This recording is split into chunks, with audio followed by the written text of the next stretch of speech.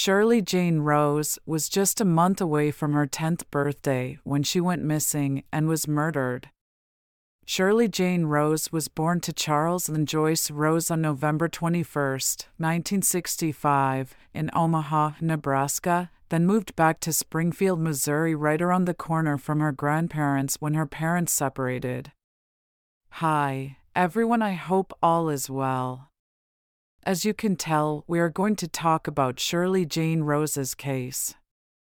Trigger warning: this is a case that involves abduction and murder, so if this is a trigger, you might not want to listen to this episode.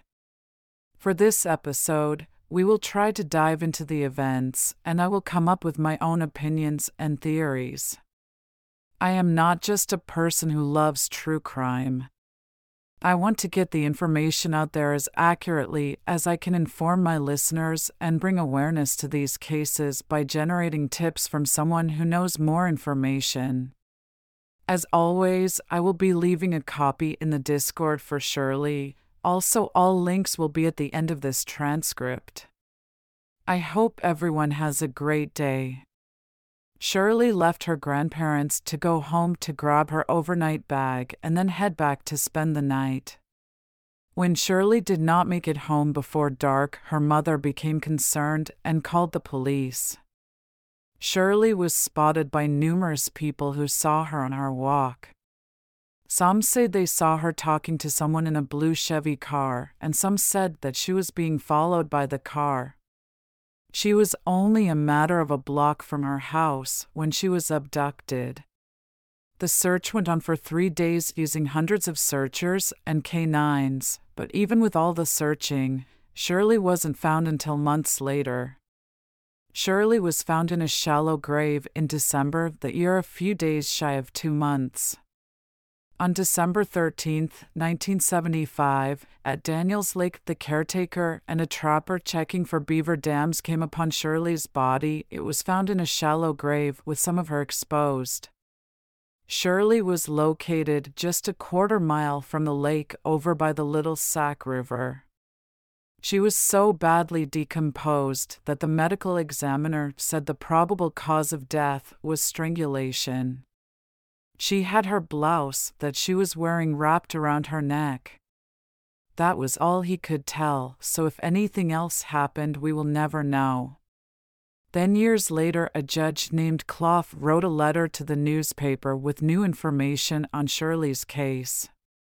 He reported that a client of his who died from a terminal illness told him to release the information. Judge Clough said that he would see the killer go to the death chamber, and the details he gave to the Springfield News Leader in the April of 1982 edition were that Shirley was taken out to Daniels Lake. Shirley was told she was going to die and had to watch her own grave being dug. Shirley was crying the whole time, and when the grave was done being dug, the killer then strangled her with their bare hands. Also, the judge said that others were there and watched it happen. Also, there was a statement he made about Shirley being kidnapped over drugs, stating because the search started so quickly, the person panicked and killed her. Shirley was described as a very shy girl who was afraid of the dark, from the materials that I had read. She was said not to like to talk to people she didn't know and was full of life. This is why I am very skeptical of the witness statements. The witnesses came forward with some saying she was being followed by this car, and some saying she was talking to the man in this car. I do not know what was seen first, but I am going to go out on a limb and say that it was someone that maybe was asking her directions, or if she knew the area. Then I would think that would be when he would slow down to follow her before grabbing her. The other alternative is that it was someone that she knew, but that makes no sense, for the car was following her unless he was following her first. We know one thing for sure: Shirley was abducted.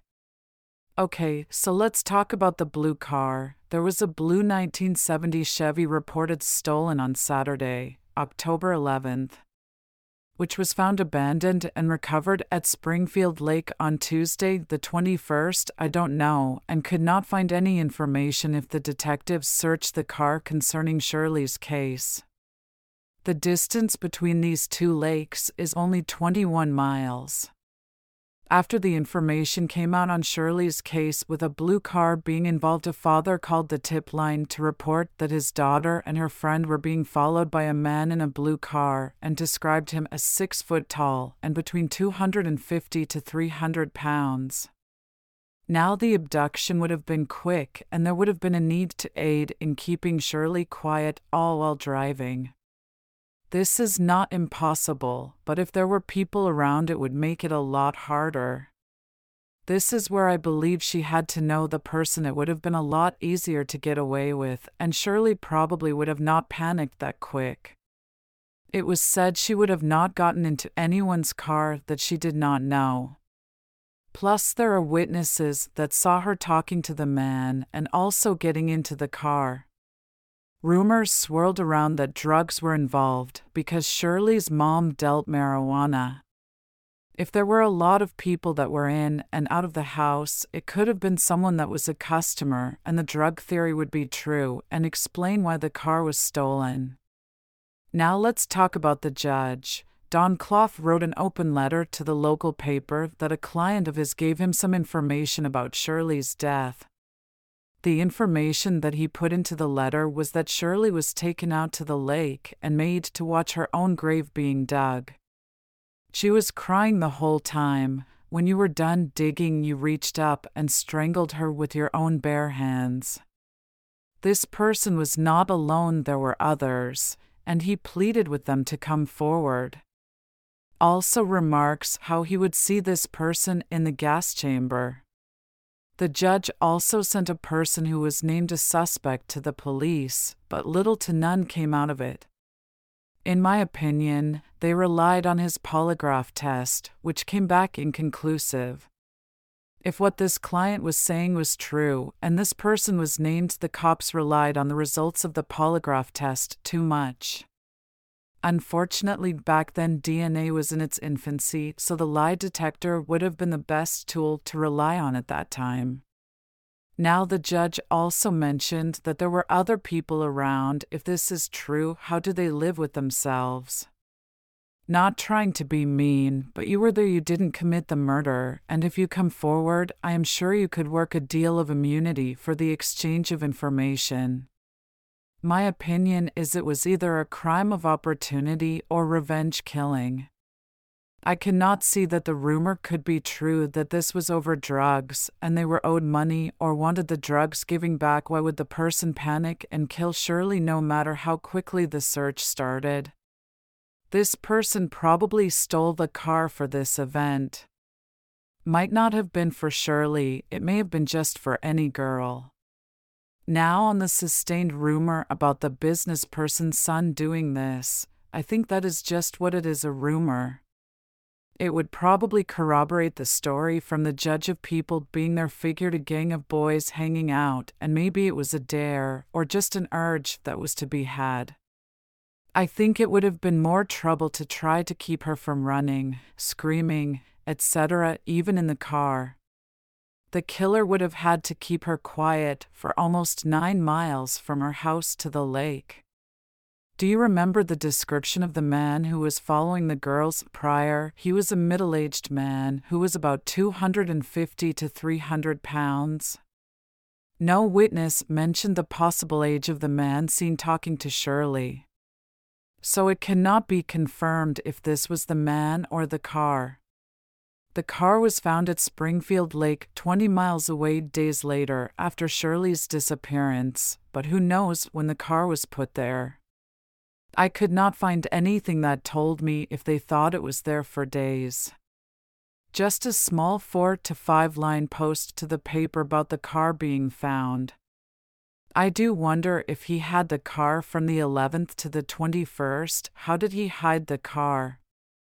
Now the judge's statement and open letter. Does he know more than he is saying? Hear me out. His client before he died did talk to the police and gave the police a name, and if that was the person who committed the crime, this one is on bad police work. Another thing that makes me question the judge and his client is the quote, "You strangled her with your bare hands." If Shirley was strangled by someone's bare hands, why, when she was found, Shirley have her blouse around her neck? Also, strangulation could have been because this was an unprepared crime. My opinion, and probably what most think, she was not strangled with someone's bare hand, but rather her blouse. There are so many questions that unfortunately have no answers. This case is not cut and dry with the information that is out there.